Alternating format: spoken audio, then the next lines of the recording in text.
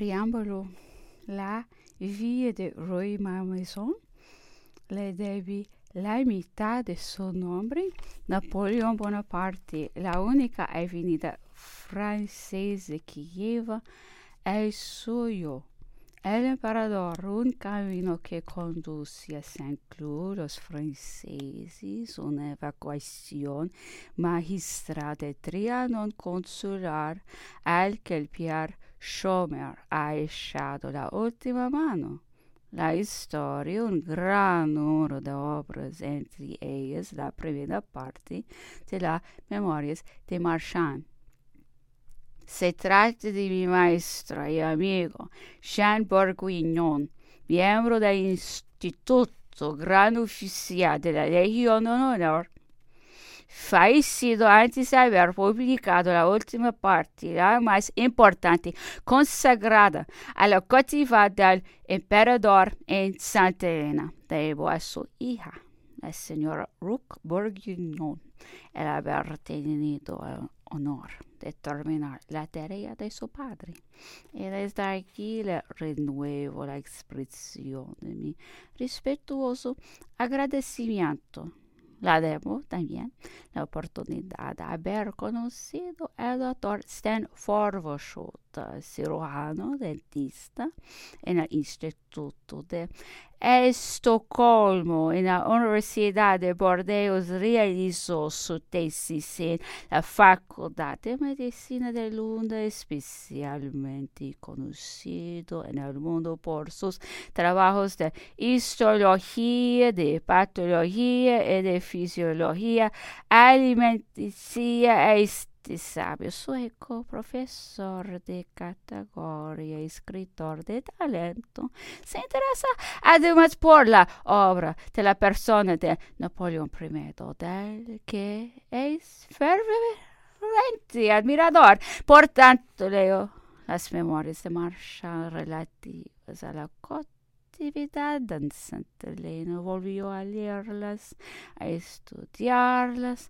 a pasarlas por la criba de su intuición, primero después de sus conocimientos científicos, obteniendo poco a poco, me ha escrito la clave del enigma que constituye la enfermedad de Napoleón en Santa Elena, y llegando a la conclusión de que el ilustre cautivo fue envenenado y muerto con diabólico refinamiento, mientras me explicaba prolijamente en el curso de una interesante visita que tuvo la amabilidad de hacerme, que el emperador había sido, como él mismo había escrito, asesinado largamente y en detalle, con premeditación. Sten Forvershot me pidió que, para añadir a las pruebas históricas otras pruebas químicas del envenenamiento, le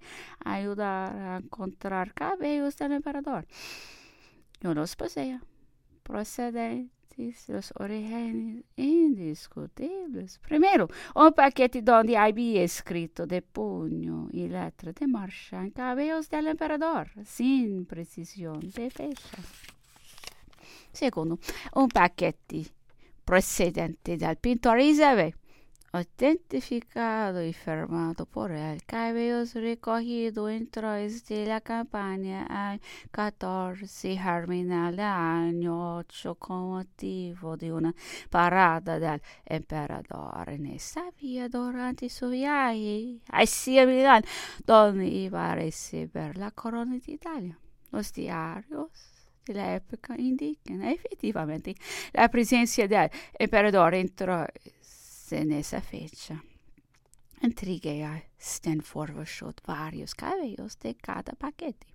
Poco tiempo después, el doctor Forvershot me envió el resultado del análisis hecho por el laboratorio de Glasgow sobre unos cabellos cuya procedencia ignoraba el analista. Este añadía a los resultados químicos obtenidos el sujeto ha absorbido grandes cantidades de arsénico. Me gustaría conocer la historia de este caso particular. Así pues, novedad respecto a Santa Elena. Napoleón envenenado. Saint-Fourchard conocía a fondo el drama de la cautividad. Los actores y los comparsas, sus personajes de seguido del emperador. Esto tiene ya mucho mérito, pero el sabio sueco se ha superado escribiendo en francés un libro importante y sólidamente estructurado que apasiona. El lector desde las primeras páginas se le conduce hasta la muerte del emperador a través de las múltiples escenas de un nuevo caso de los venenos cuyas circunstancias los hombres de ciencia estudiarán sin duda y discutirán. Tal vez nunca había lamentado tanto como hoy no haber profundizado más mis estudios científicos, iniciados durante una juventud agitada. Henri